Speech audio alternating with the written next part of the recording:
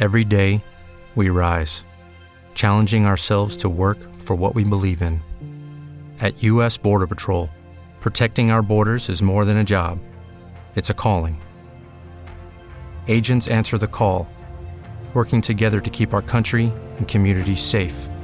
If you're ready for a new mission, join U.S. Border Patrol and go beyond. Learn more at cbp.gov/careers. It's time for Lykken on Lending. Welcome, everybody. Good to have you with us. Welcome to Lykken on Lending, a weekly mortgage market update providing up-to-the-minute information on interest rates, loan programs, and hot industry news, all related to the mortgage industry. Brought to you by Transformational Mortgage Solutions. To participate in today's program, our guest call-in line is 646-716-4972. And now here's your host of Lykken on Lending, David Lykken. Let's begin.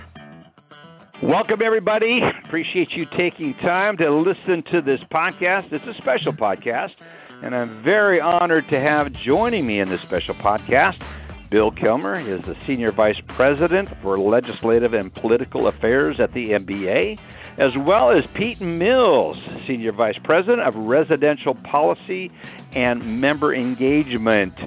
Pete, Bill, thank you so much for taking time out of your extremely busy day to join me on the podcast, on this special podcast today. Yeah, David, happy to do it. Well, we're glad. We heard you in stereo there. We're glad to have it. I want to share with our listeners, both of you know this, but I want to share with our listeners what really is the reason for this podcast and who was the catalyst for it.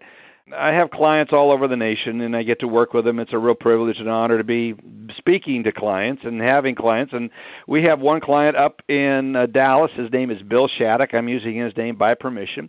He is the owner of Shattuck Companies. He owns title insurance companies. He owns Willow Bend Mortgage. And I was explaining to Bill some of the issues of what's going on. Willow Bend is approved by Fannie Mae, and they sell loans. They're now selling loans into Fannie Mae, but we're explaining to him, Bill is not active in the business. He has Pam Jenkins who runs the business.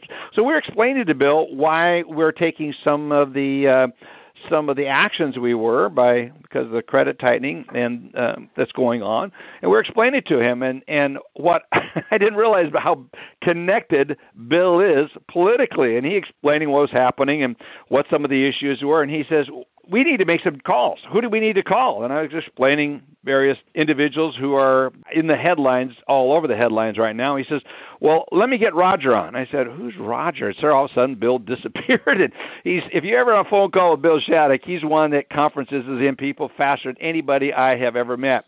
So sure enough, there's a guy by the name of Roger Williams, just happens to be a U.S. representative. And he goes, Bill, what's going on? And Bill launches into him by saying, Roger, there's some things going on in D.C. right now that is threatening the many mortgage companies, and I own a mortgage company. I've owned this thing for 30 years, and it's threatening what's going on, our liquidity and our ability to operate. And Dave, explain to him what's going on. And then I realized, listeners, oh, my gosh, he's pretty well connected. And so we explained to Roger Williams, U.S. Representative Roger Williams, who happens to be a TCU graduate, and Bill Shattuck is. They were fraternity brothers, so they knew each other real well. I mean, Bill literally pulled Roger out of a committee meeting, if I understood correctly, talking about the very thing we're talking about here. So I realized quickly that it is important that we have a coordinated voice, that we have a coordinated message when we're talking on the Hill. I have so much respect for guys like Bill Shattuck that are make-it-happen people. And it's so important that as we make things happen, that we do things in league with and in concert with, synced up with the most important organization that supports our industry. And, of course, I'm talking about the Mortgage Bankers Association of America. And with that, I called out and said, help, Bill Killmer. I want to make sure what we're doing is in league with you and step with you and being effective, most importantly. And then we start talking about doing this special podcast. And that brings us to this podcast. So first of all, Bill, thank you so much for joining. And then thank you for the suggestion of getting Pete on this. podcast with us to get a couple angles on this. So, Bill, I'd like to toss this over to you. If you could give us an update.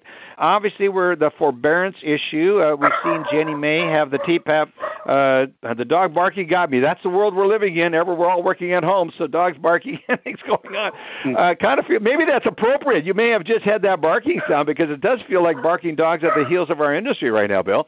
And what I'm thinking about is, again, Jenny May has the fund for issuers to be able to draw from as we deal with increased extraordinary issues related to forbearance, but there isn't such a fund for Fannie and Freddie. So I know you've been working aggressively on the Hill and working all over, as well as Bob Brooksman. And I should give a big shout-out to Bob Brooksman, the president and CEO of the MBA, for his tireless work, and everyone that's involved in this. So, Bill, bring us up to date if you would mind. And then as you're explaining it, if we have listeners that are listening that want to get actively involved, and they sure thought you should become an active member of MORPAC and make your donations there. If there was ever a reason, this situation we're dealing with right now underscores that, but also Mortgage Action Alliance. There's ways you can have your voice heard there. But for those of you that are like Bill Shattuck, where you can pick up the phone and drag your friends, your Roger Williams, out of a committee and get talking to them, we need to be synced up. So, Bill, help us get synced up. Listen, thank you, David, to have this conversation with you. And Pete and I will very much tag team this, which is what we're doing. I hear that barking dog in the background all the time. I think that's probably Pete's friend there who's making that noise. And your example of Bill Shattuck and his work with Roger Williams, who's a congressman from Texas, as you mentioned, and a member of the House Financial Services Committee, never been a more important time for us to use those friends and allies in the Congress and those that you have constituent relationships with, if you're in the industry, to help amplify your voice and to give people an example of what's really happening, the impact of what's happening to the mortgage businesses across the country, and the impact that's having downstream on borrowers, particularly at this time of the unprecedented call for forbearance that came out of the Phase 3 relief package, the CARES Act that just got enacted. And I appreciate the shout out for the Mortgage Action Alliance. And I'm going to say this early and often throughout our conversation today. Mortgage Action Alliance acronym is obviously MAA, M-A-A. And it's free, it's nonpartisan, and it's a way that you can synchronize your message as an individual and easily mobilize, send emails, and get information that's critical throughout this particularly difficult period. You can text those letters, MAA, to the number 50457. That's MAA to the number 50457, or you can go to mba.org/MAA, M-A-A, and you can join very easily with just a couple of keystrokes, and we'll keep you informed. And we have been sending out a number of calls to action on issues related to the Congress and to the federal government in Washington, D.C., for congressmen and women and senators to contact key members of the administration or to take action on specific pieces of legislation, but also in state capitals around the country, as keeping, housing-related services listed as essential services in this time, and making a push for remote online notarization and things of that sort.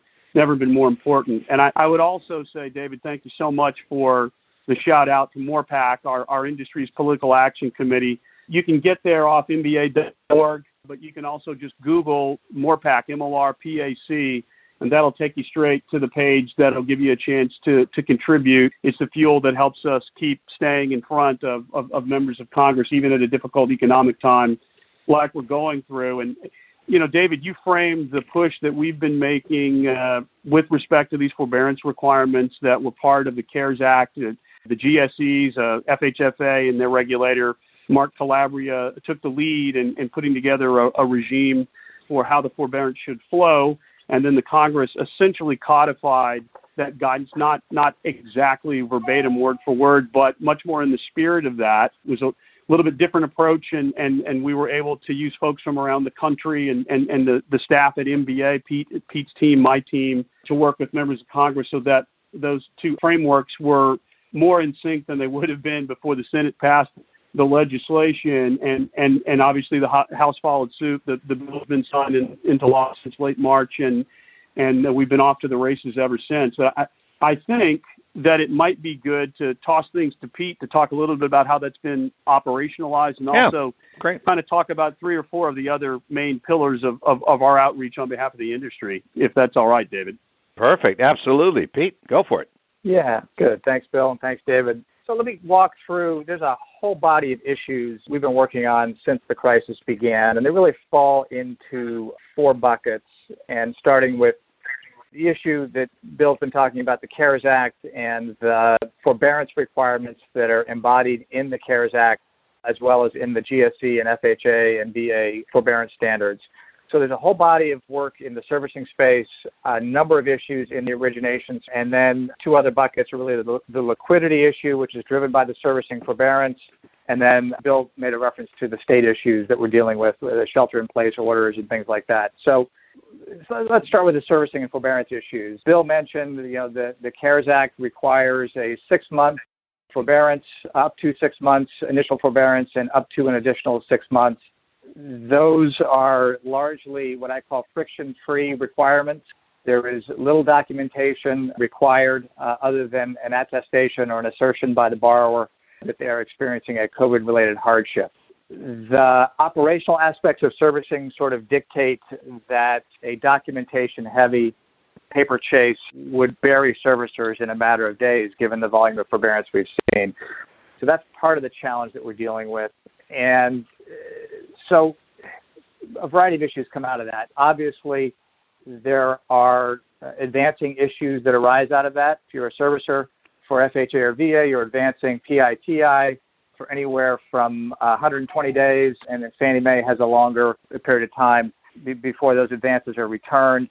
The Ginnie Mae advances obviously persist much longer, and so immediately we recognize the need for a liquidity facility to help servicers with what is really an unprecedented level of advances. We are tracking those on a weekly basis.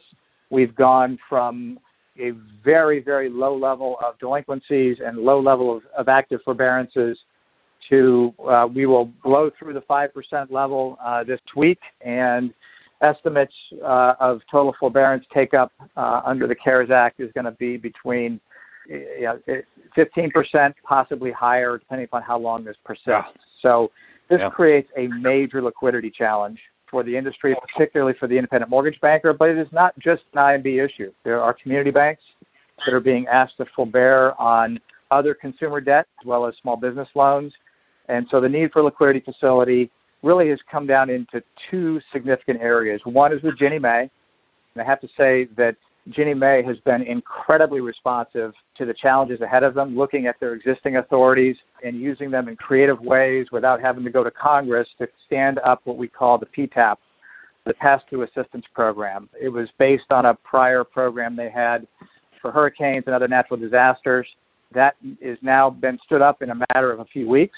It is operational. It was for the April 20 remittance cycle for Ginnie Mae securities, and it does cover principal and interest advances for issuers.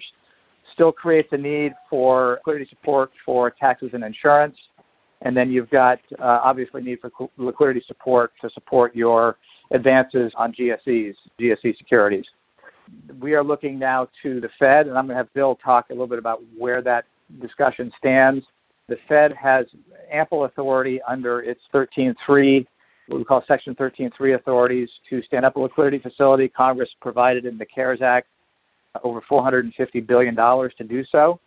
But we have to move them politically, create the political will for them to stand up a facility specifically for servicing advances. On the origination front, we are dealing with a whole number of issues that are just what I would call friction in the system, created by the fact that we're dealing with social distancing. We're dealing with the inability of appraisers to get in and see a property. And so we have been engaged in regular calls with the GSEs, with FHA, with VA, to try to develop the kinds of flexibilities needed to keep transactions moving in this incredibly unusual environment. So appraisal flexibilities, verification flexibilities. There is a significant issue we're working on currently related to what we're calling early payment forbearance, which is when a borrower seeks forbearance after closing and prior to delivery. And we're trying to ensure that those loans are, in fact, purchasable by the GSEs. And that is creating that the uncertainty there is creating significant issues back through the system. And then the last body of issues are the state issues. The shelter-in-place or stay-at-home orders that are coming out. We have been working with our state mortgage bankers associations to ensure that not only are financial services, which are already identified as essential services by most states and by the Department of Homeland Security, but also all the ancillary services that support the real estate finance transaction are deemed to be essential services under those orders. And that's been a significant challenge.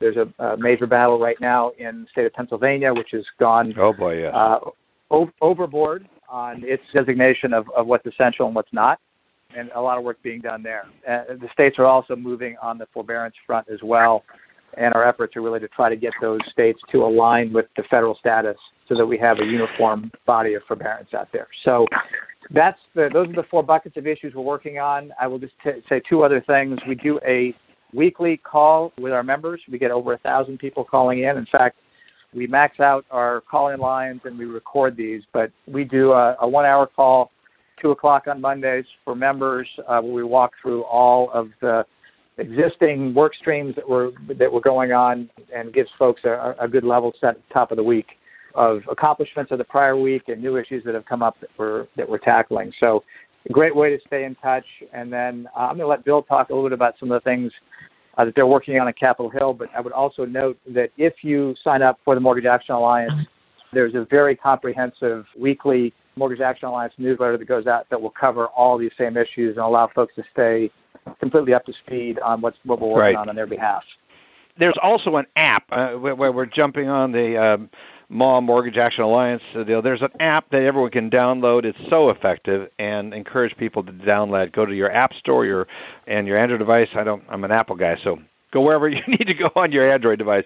Bill, fighting so many battles. Pete, thanks so for lining those up. 4 pillars. Have there ever been a time, Pete, where you've been busier?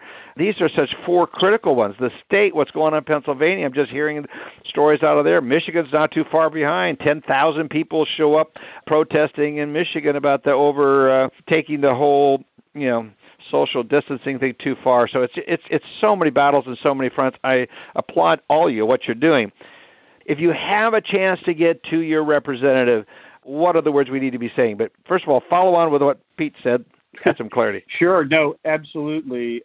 Pete was talking about some of the things that we were doing on the Hill, and particularly, I think, as pertains to the need for this liquidity so that investors can continue to be paid when payments aren't missed, and understandably so, but so that servicers can be the implementers of this forbearance regime. And I've been really heartened by the fact that this issue and the need for the liquidity really has not been a partisan one.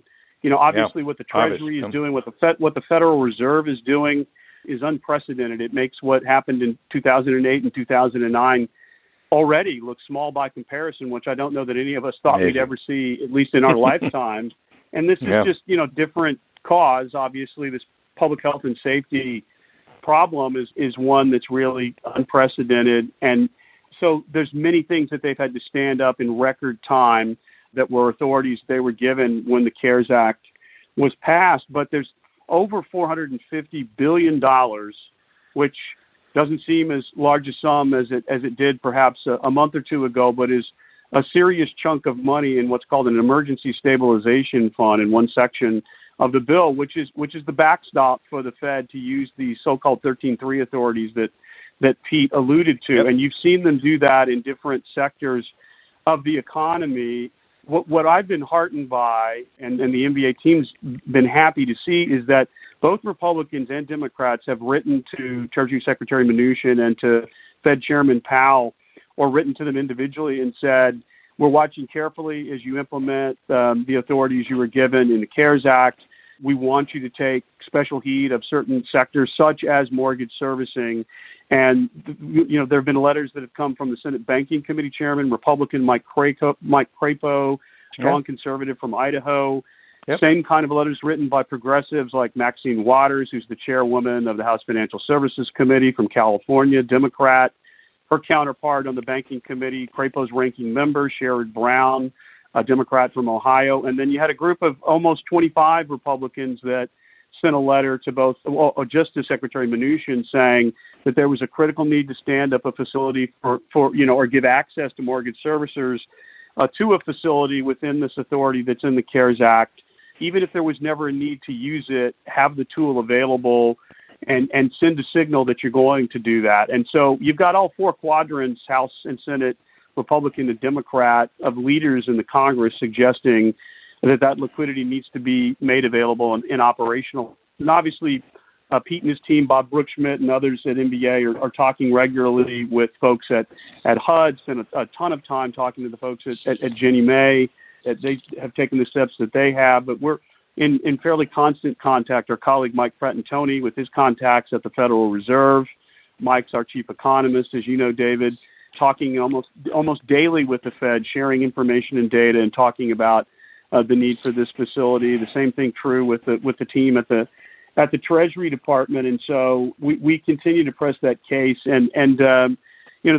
that's one message that I know Pete and I would love for folks to be able to their members of Congress, just as I'm sure Bill Shattuck did, some of the specific issues that Pete's touched on, but also this liquidity issue writ large. Just send a signal that you're going to set up the facility. We recognize that the timing, may take a little bit longer, but the markets really need to know that help is going to be there for the folks that need to have the liquidity steps taken. And, obviously we'll continue to be a resource. And I suspect that as we're getting ready for this next big relief package that the Congress is going to get to, I'll talk to you in a minute, David, about some of the politics that have slowed down replenishing some of the funds for all business-related relief and how that will play into this next big relief package. But as Congress is getting ready for that, we're putting together a list of things that we think Congress needs to act on for the industry, including some technical corrections on forbearance and some other critical measures for both the single-family side of the house and our multifamily members. And we're going to be using that MOP platform shortly, asking people to weigh in to take that message forward. But let me stop there and let you ask a few questions of us. Well, we always know that the feds are the source or the borrowing source of least desire. I can't remember how they phrased it. I've heard it, but is 13.1 considered a loan? What would be the MBA's hoping to get something through Congress, and that we don't need to use the Emergency Stabilization Fund? I think I got that right. 13.3. I wrote that one down. $450 billion. Are we hoping to not need that, or is this in conjunction with? If you could add some clarity to that. I think it's in conjunction with. We certainly wouldn't forestall the opportunity for Congress to take specific action and legislatively mandate that there be a facility for mortgage servicers. What we found in the last round, in the Phase 3 round, the CARES Act round of legislating, again, in this weird remote environment where the Congress was generally not there, leaders were negotiating, and then they were brought back into town for the voting, is that the Fed and the Treasury Department frown on any specific legislative authority for any specific sector of the economy in altering the statutory framework around this 13.3 credit facility authority that the Fed has. So would we accept that? Would we ask for Congress to push? Yes, but we also are simultaneously pushing for them to use the authority that was given to them in the CARES Act. And Pete, you may want to talk a little bit about, how the loan advances might be used as collateral and how that facility would be operationalized and how, our members could potentially utilize it. Yeah. So, David, to your point, it is something that you would rather have and not need than to need and not have. Right. And so we've been really pressuring them to begin work on this, because if forbearance persists longer, if it takes longer for the economy to reopen, we are going to need this, and you can't stand this up after you've realized you have a need for it. It'll be too late. Yeah. So we are really pushing hard for this to begin this work now.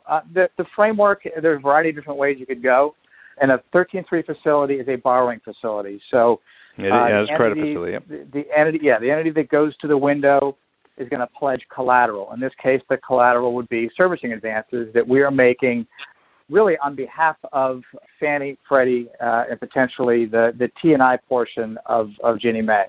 These are all reimbursable advances. They are dollar good out of the waterfall, whether it's at the end of the forbearance period when the GSEs reimburses for the advances. Hopefully not too much of this, but if this property goes to foreclosure in the Ginnie context, you would get your reimbursements at that point in time, or you get them through a partial claim through FHA. But they are receivables that are the property of the servicer that are a good asset that can be pledged to the Fed to get cash back, to get the liquidity back. And so a variety of ways you could tap that. One would be have the individual IMBs go to the Fed facility. I'm thinking the Fed probably doesn't want to have 400 or 500 people coming to the door. Yeah. So alternatives, you could work it through warehouse lenders, or you could work it through the GSEs themselves. It was effectively a GSE version of the PTAP program, where the GSEs are the ones going to the window to reimburse the servicers for the advances they're making on behalf of the GSEs. So again, a variety of different options. We have sketched out all three of those, but it's important that they begin to think through these mechanics in a way that can get quickly stood up. Very quickly. So very quickly. And it's so knowing that the Federal Reserve is the lender of least resort, or least desired of all of them. Lender of last resort, I think, is last resort. Lender of last resort. There we go. That's what I was looking for. And there's reasons for that. Are there any other provisions or any other concerns by running through that door and having granted funds that we should be aware of, that we should say use caution? And so I guess what I'm thinking is 13.3 sometimes somewhat like the stay at home. The cure is worse than the disease. Any words of caution there, or should we encourage our listeners to explore that? I think it does require what they call a penalty interest rate. Now, how stiff that penalty is, it's an above market rate, but this is a short-term facility. It's not a long-term facility. These advances most of them get paid when loans are bought out of pools by the GSEs through the partial claim process at FHA. So it is a short-term facility, so the penalty rate would not be extreme. I mean, there's always caution when you're borrowing from the federal government. People should do it eyes open and only do it if they need it. I mean, if it's funny, same way we talk about borrowers should not take forbearance unless they actually need it. Would encourage folks only to tap these liquidity facilities, whether it's the PTAP or hopefully we'll get a Fed liquidity stood up. I would only recommend that you tap it if you need it. If the forbearance period is shorter, if fewer people take up forbearance and you have liquidity to fund the advances, I would absolutely suggest doing that. But if the take-up rates are high, if the duration is long, and you need the facility to meet your advance obligations, then it's there for you. Good. I think it's so important. It's there, but proceed with caution is probably what I'm hearing between the lines on that. Use other sources, and that's like what Bill Shattuck was doing. He's calling all these other resources that he could use and call upon, but it's nice to know that one's there. So let's move into, by the way, I just got a text message from Roger Williams, so I don't know if it's coincidental or if he's listening in, but thank you to all the congressmen that we do have. This podcast does get listened to a lot on the Hill, and we're grateful for all that you're doing to listen to these two gentlemen. Bill Killmer is known by all of you there, so please make sure you're hearing and listening to what he has to say. I couldn't believe that. I just got a text message from Roger Williams. But anyway, let's get talking about the pending. One question. I'm looking at some text messages that came in from listeners right now. One that came in is, Pete, you said they're standing up the $450 billion. That is not 13.3 $450 billion is not available at this moment. Yes or no? If not, when will it be available? Funding for a 13.3 facility. 13.3 is just the section of the Federal Reserve Act under which the liquidity facilities are permitted. The funding is available. The Treasury has $454 billion, I think is the number that Bill mentioned. That's available. They have not used it all up yet. So it is available. Okay, good. Yeah. It's authorized. They've used about a third of that tranche of money. Okay. And, the way that works under the Federal Reserve Act is that it's a leveraged approach. So you really can lend almost 10x beyond the amount of money that's there as the backstop. So there is adequate funding, and this is a point that Senate Banking Committee Chairman Crapo made in his last letter to the Fed and the Treasury. There's ample funding left from that $450 billion amount that could be utilized just to provide that kind of facility for mortgage servicing. Is the MBA providing any guidance or advice when accessing that facility? Are you guys a resource that they should turn to? Or if not, who would they turn to as a resource to access 13.3? So again, I want to emphasize, and then I'll turn it back to Pete, that the funding's there, the authority's there, the Fed has, and the Treasury in concert, the Fed has established several, virtually half a dozen various credit facilities for different sectors of the economy. They have not yet done this for the mortgage servicing there's the clarity. Side of the economy. That's the ask that we need to continue to be making of folks like Congressman Williams and the others to continue to push the Treasury and continue to push the Fed to do that. And they have not said not yet. They have not said no. They have said not yet. And, Secretary Mnuchin's been in the press even earlier this week talking about a careful eye that they're continuing to keep on the mortgage servicing space, and working with other regulators in that regard. Fed Chairman Powell did a press conference last week, David, where he talked in a little bit more detail than Mnuchin about, some of the focus that the Fed is keeping, no doubt because of some of the information that we're sharing. So Pete and I are, along with the rest of the MBA team, waiting for the opportunity to be a resource to give guidance to folks listening to your podcast about how they will utilize this facility, but it has not yet been stood up yet, although the authority exists and the funding exists for it to be done. Okay, good. Now, that gives the clarity. On the Ginnie side, the PTAP is up and running and is available for folks to use. And I would suggest talk to your Ginnie account exec. There is a process set up in this new section of the Ginnie guides that they have put in place for this particular emergency or disaster, if you will.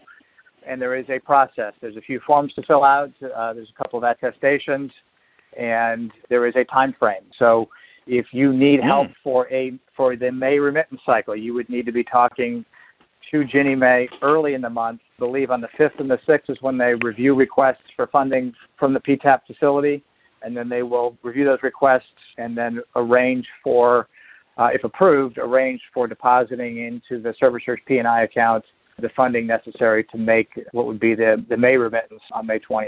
So there is a very specific process. It's outlined in the All Participants Memorandum and in Chapter 30 of the Ginnie Guide.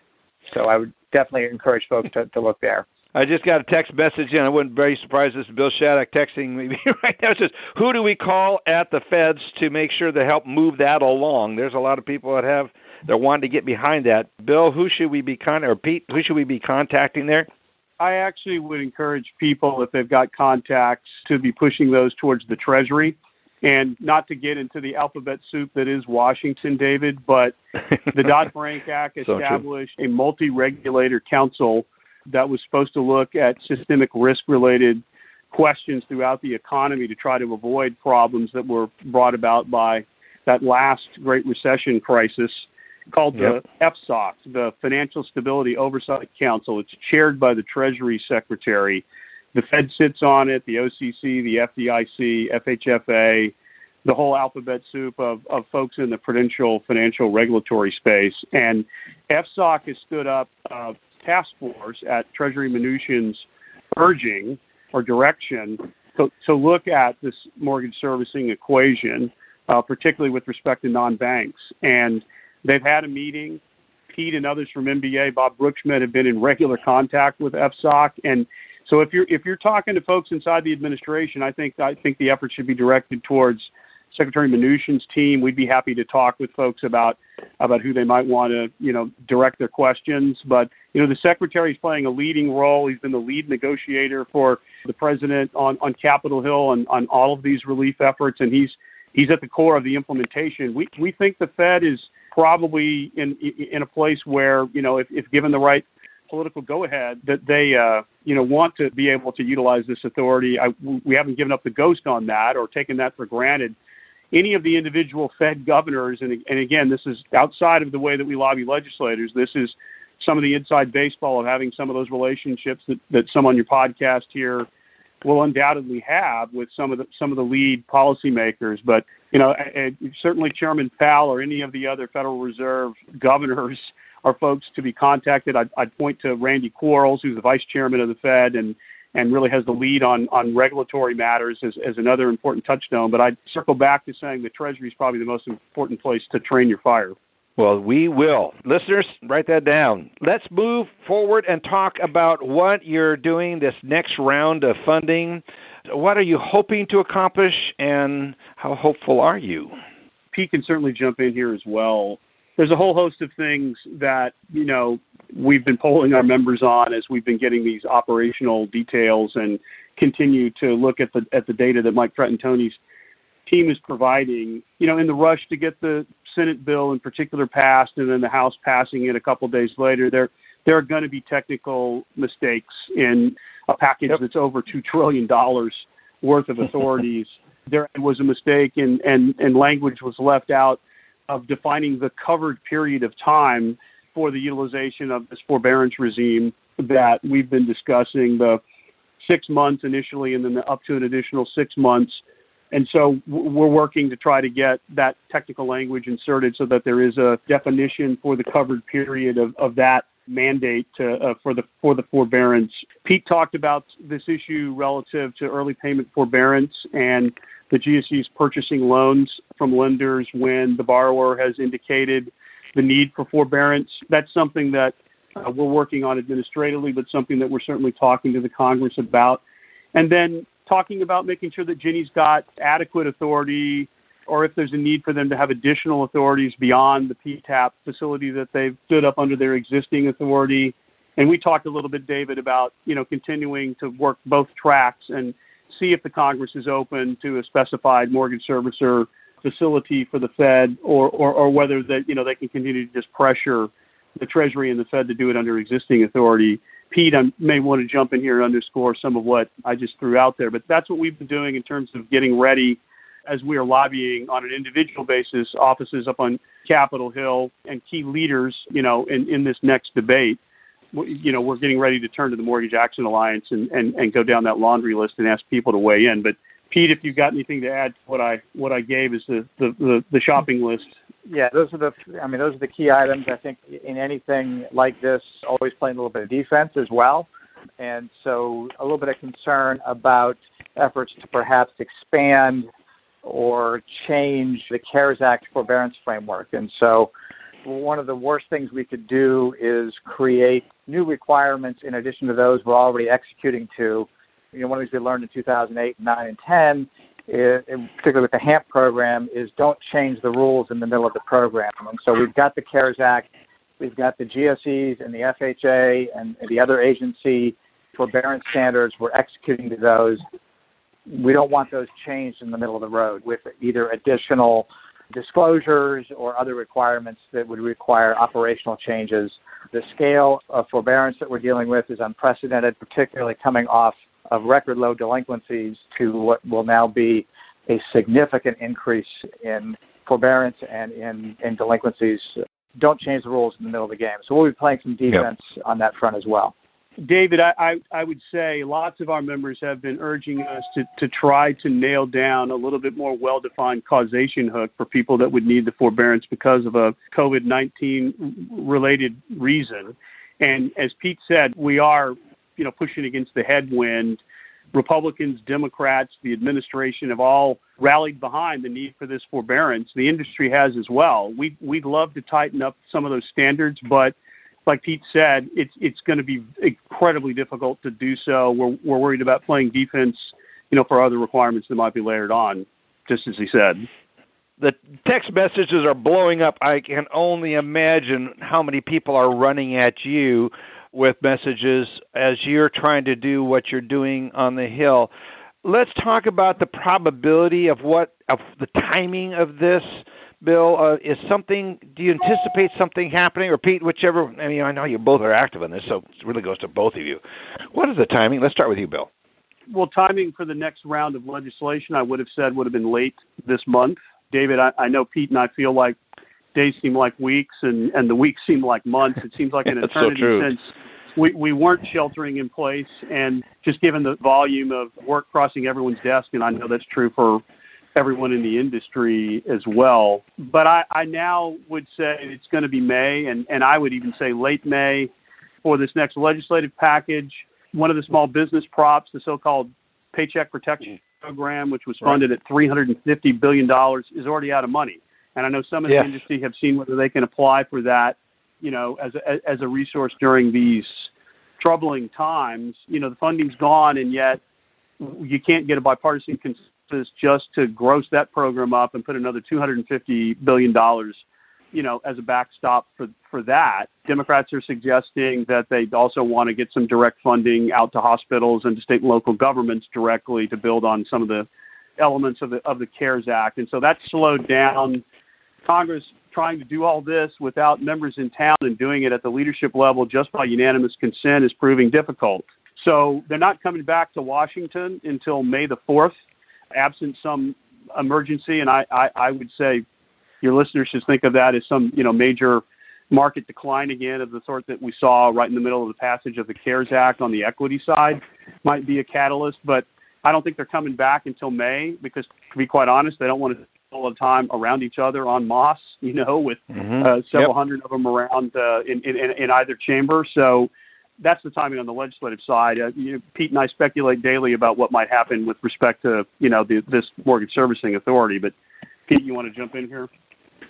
On the regulatory side, which is where I spend more of my time, it's a constant push of working with other allied industry groups. I would say, I don't think Bill mentioned this earlier, this Fed facility is really important for IMBs, but community banks and others support it. So we work with other industry allies to continue to push Treasury towards standing up this facility. So we've had realtor support, we've had home builder support, and we've had community banker support.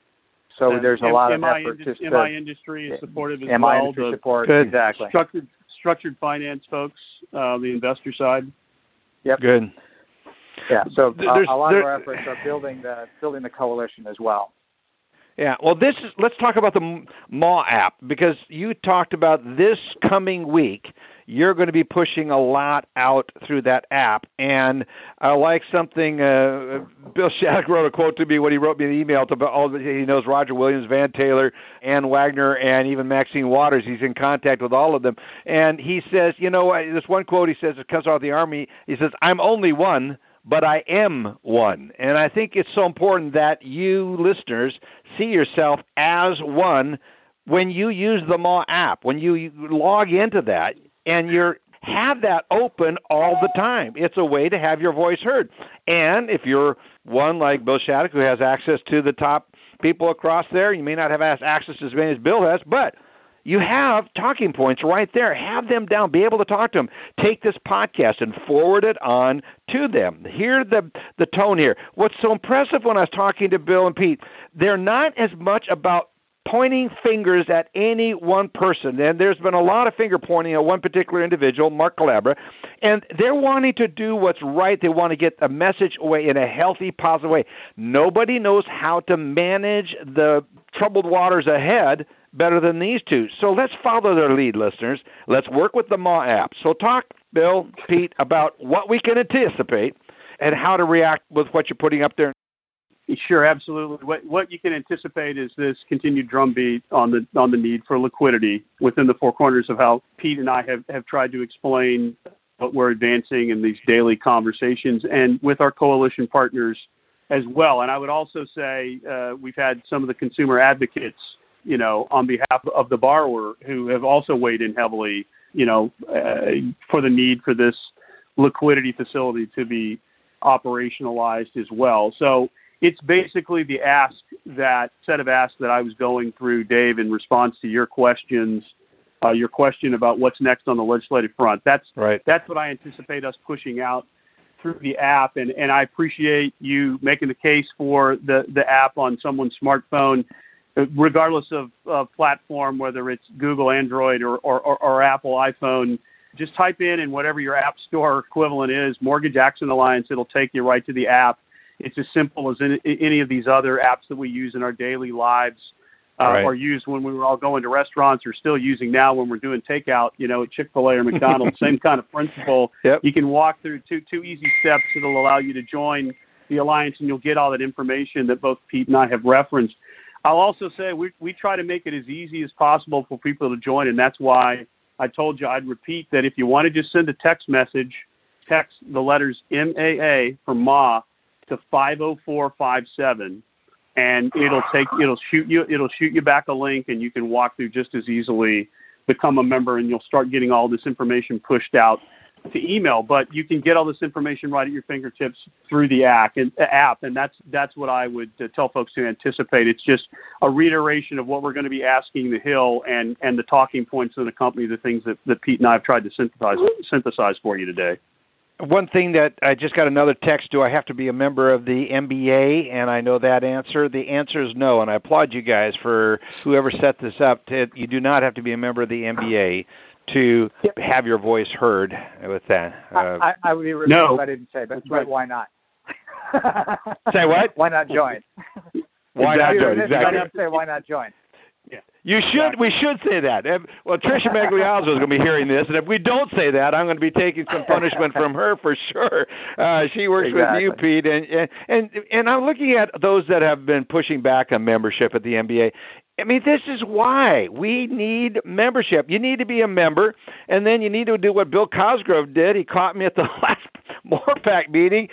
There feeling no paid, know what he was drinking, and then he got $1,000 out of me for that, and another $1,000 out of me. And I think it's so important, and I felt so good when I did it. It was a pressure moment, and we did it, but I thought about that, and I go, we need to be giving more. This has never been a more important time to be pouring into our MORPAC fund and then having our voice heard. It's a 1-2 punch that you got to do. And going what Bill Shattuck said, that old Army saying, I'm only one, but I am one, and that's a great phrase when you're considering MORPAC.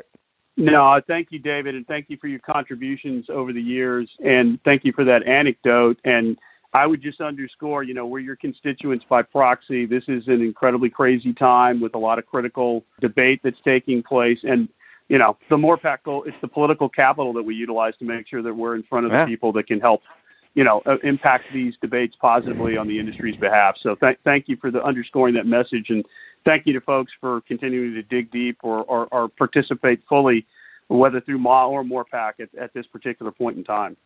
I've got several. Is there a one-page document that you have that we can post on our website, the show notes, or that people can access at the MBA website that have the talking points? There's such a dynamic issue. You'd be just constantly updating that. But is there a resource that we can go to, Pete and Bill? The answer is yes. I think you nailed it, David, by saying that it's constantly evolving and we're tweaking it on sometimes an hourly but daily basis. But Pete and I will put our heads together, and we'll get you something that you can post there, and then we'll point people to the right place. The MA platform is certainly one of those places. We've done that kind of by separating some of the discrete issues out from the main issue, but certainly on the liquidity front, we can get something pulled together for you and make sure you get that posted. Yeah, and we do have a page on our website that is a resource page for everything that's coming out from agencies and from states, from the GSEs. It is a pretty vast collection of source documents and some of our own work. We also have what we call a community page that you can access from the main resource page, where we post things on a regular basis. We allow folks if you're a member, you can be on the community, and you can post questions you might have that you've run into in a particular state or a particular locality. Hey, we're having trouble with the Santa Clara County Recorder's Office. Anybody know what's going on there? And it's a way for people to communicate, not only to us, we monitor it, but they can communicate with each other. Right, state and local. That's very, very COVID-specific, tailored information as a resource. Yeah. Good. And I will say, David, I know you're getting a lot of texts and the like, and Bill and I and my whole team, our whole teams are getting texts and emails from do you know about this issue? Do you know about that issue? If we can't respond to every one, don't take that as a sign that we're not we're not responding. Our members have been an incredible resource for us to identify. So all those flexibilities we talked about with appraisals, with verifications of employment, all that stuff came from members who saying, hey, in this new world, we can't do transactions the way we used to. Can we get some flexibility for this, for that, for the other thing? It all goes into our sort of daily body of work. And so if you don't get a specific personalized response, it doesn't mean we didn't log the issue in and that we're not working on it. Everybody in the MBA team is doing their best, and I'll take this all the way up to Bob Brookschmidt, our CEO, to respond to those emails. It may take us a little longer time than it normally would, but what we're hearing from people in the field, to underscore Pete's point, what you guys are seeing on a daily basis and the needs out there, getting that, real-time information is helping us do a better job of making our case as we articulated here in D.C. and are pushing that out to state capitals. Someone just wrote me, you're guys going to get a chuckle out of this text. It says, oh, duh, use ma. So they're trying to play on the words there. But anyway, oh, duh, use ma. So, yeah, I agree with that. I don't know who that cell phone number came from. I'll have to call them and give them a shout-out, but that's good. Yeah, I love it. You guys are doing great. yeoman's work there all the way through the whole MBA. Thank you so much for taking an hour out of your busy day today to sit here and get on and talk to our listeners. And listeners, take this podcast and share it everywhere. We've got to get this out. And the most important part is use MAW. Second most important part, support the MORPAC and be a member of the MBA. So, okay, Tricia, hopefully got me off the hook of that one. But anyway, Tricia Migliazzo, head of membership at the MBA. Gentlemen, thank you so much. We've had as our special guest on the podcast today, this special podcast, we've had Bill Killmer, Senior Vice President of Legislative and Political Affairs, as well as Pete Mills, Senior Vice President of Residential Policy and Member Engagement. Gentlemen, thank you so much. And again, kudos for the yeoman's work that you are all doing there at the MBA. Appreciate you all. Thank you, David. Thank you, David. You bet. Have a great week, everybody. Next week, we have Gwen Muse coming on, my dear friend. I'm so excited to talking to Gwen. She's going to be on our guest on Monday's podcast, so don't miss Monday's podcast. And then we're also going to hopefully be lining up some other special podcasts as we go through this. Have a great week, everybody. You've been listening to Lykken on Lending, a weekly mortgage market update with your host, David Lykken of Transformational Mortgage Solutions. Join us next week, and thanks for listening. With Lucky Land Slots, you can get lucky just about anywhere. Dearly beloved, we are gathered here today to... Has anyone seen the bride and groom? Sorry, we're here. We were getting lucky in the limo and we lost track of time. No, Lucky Land Casino, with cash prizes that add up quicker than a guest registry. In that case, I pronounce you lucky.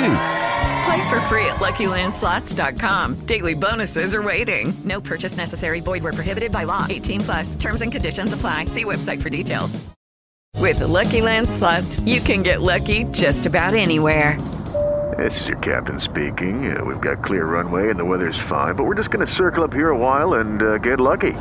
No, nothing like that. It's just these cash prizes add up quick. So I suggest you sit back, keep your tray table upright, and start getting lucky. Play for free at LuckyLandSlots.com. Are you feeling lucky? No purchase necessary. Void where prohibited by law. 18+. Terms and conditions apply. See website for details.